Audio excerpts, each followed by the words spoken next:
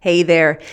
If you have been trying to get back into regular riding and it's either just life in general is proving, the sticking point for you, or it's a confidence issue, I want you to join me for a free live training that I'm running this week. It's the 7 days to get you back into confident regular riding. I can guarantee you will be back in the saddle in 7 days if you follow what I'm telling you in this. It's an action plan, step by step, day by day. And not only that, it also is going to help you going on after that. Okay, we're going to be chatting about that as well. So once you're back in the saddle, woohoo, little celebration. But then you have the whole experience out there in front of you. And we're going to be chatting about that as well. So you can join me over there for that. It's absolutely free at stridesforsuccess.com/webinar. It's happening this Thursday, 2nd of July. I'll see you there. Bye.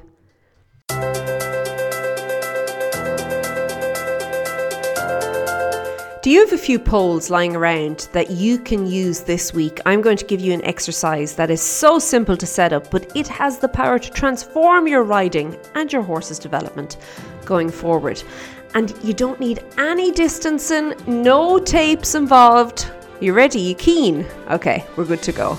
Hi there, my name is Norna Leeson and welcome to the Daily Strides podcast, the podcast for equestrians all over the world, helping you to have better conversations with your horse. And what I want to do this week is we are going to begin working over ground poles, okay? But just single ground poles spread randomly around the arena. So I want you to go out and I want you to get creative. Now, there's a couple of ways you can approach this.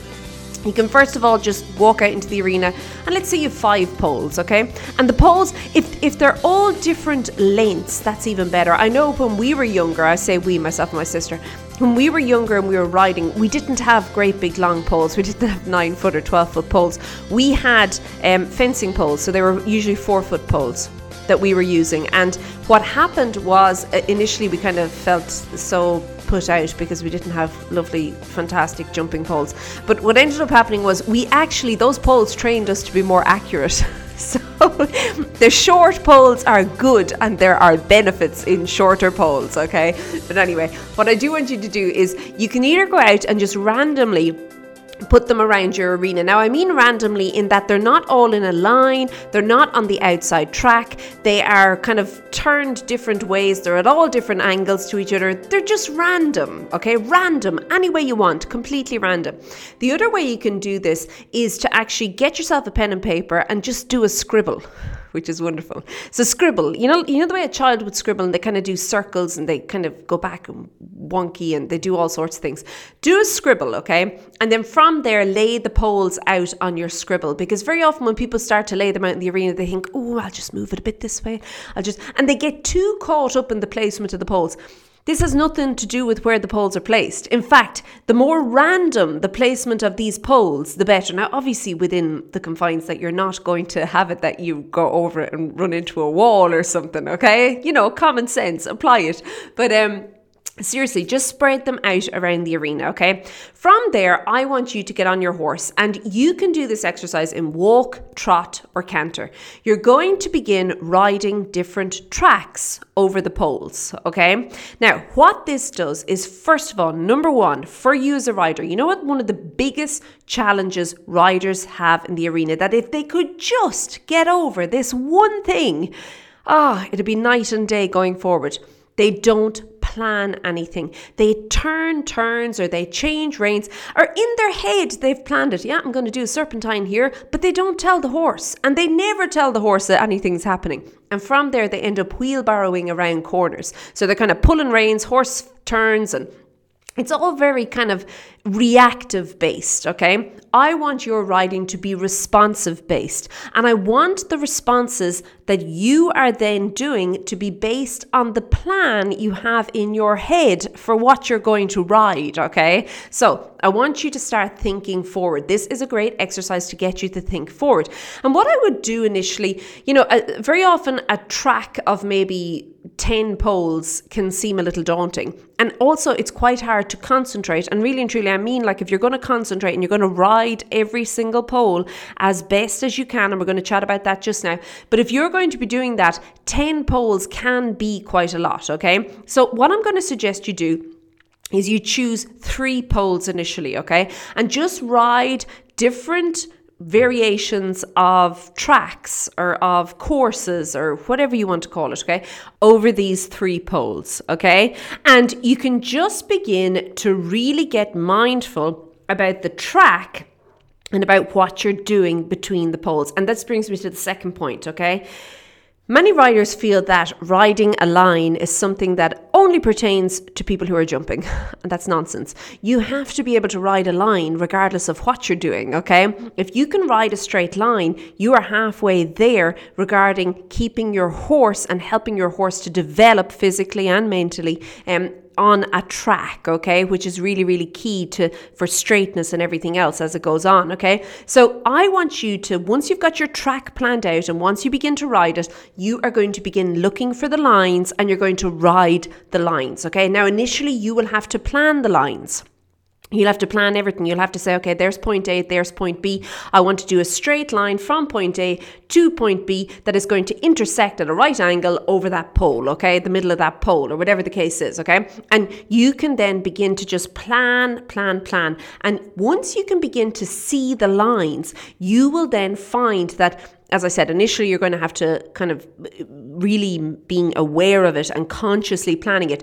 You will then find that over time, you don't have to consciously do that anymore. You're going to be able to ride really, really accurate lines without ever having to think about it. It's one of those things you can put onto autopilot, which is going to help you and your horse going forward. And if you're asking, how can it help? Well, think about transitions. Think about straightness through transitions. Imagine if you did not have to think, oh, is my horse on track or has he kind of derailed here a little bit every single time you do a transition?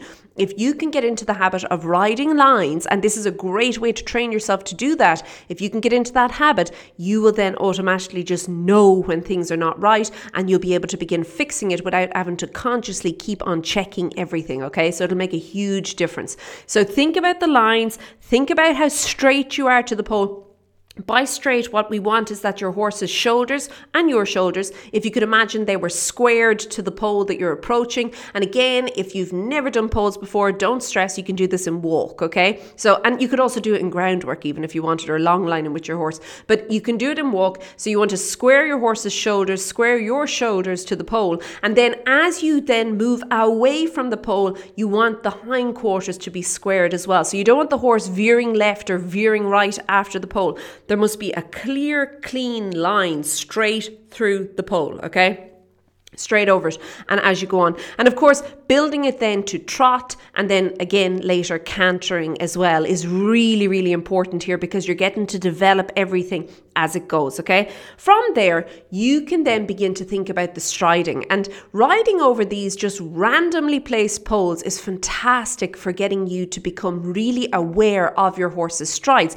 And not only the amount of strides, so, I've only got 4 strides left before the pole, but also then the distance your horse is making on each stride, which of course is really, really important. And again, this is not only to do with jumping. This can be for the trail. If you know there's something coming up, like maybe a little bit of a divot in the ground, or maybe there's a gate or something that's coming up, if you can tell how many strides you can get between there and there, and therefore based on that you can make adjustments to that stride, that is really, really powerful. So it's important. This is an important skill for all riders to learn, but you can do it using the single pole on the ground. Count yourself in 5, 4, 3, 2, 1. Count yourself out 1, 2, 3, 4, 5, whatever the case is, but get really, really clear on the strides, and not only the amount, as I said, but also how much ground your horse is covering.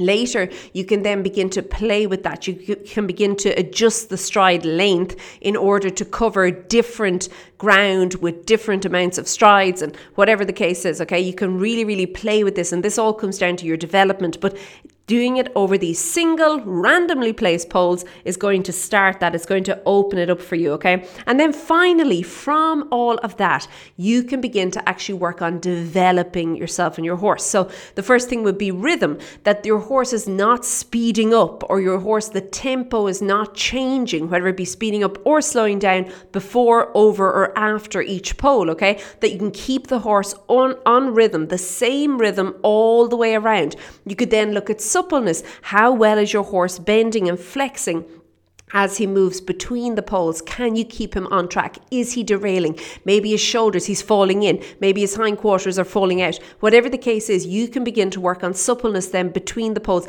And not only that, as your horse moves over the poles themselves, well, that's suppleness, because he's having to lift those legs as he's going over the poles. Okay, so now you're getting a different level of suppleness. You're not only getting the suppleness, the lateral suppleness, so you're getting where he's moving from side to side, but now you're getting the longitudinal suppleness as well. And that is where you're getting that lovely stretch over his top. So if you could think of it from ears to tail, you're getting that stretchiness coming in there as well, and also then the suppleness through the joints. And this is all with this one simple exercise of just throwing out random poles around the arena and just going for it, and really intriguing. And not just like wheelbarrowing, and I think that's key. It has to be, the very first point I said to you was to plan it out. Give yourself 2 poles or 3 poles. I'm going to suggest 3 poles. I think we can all manage a track of 3 poles, okay? We can all remember that. So I'm going to suggest 3 poles initially. Plan it out where those 3 poles are going to be. And then later you can begin to raise the poles if you want. You could add jumps into that space if you want.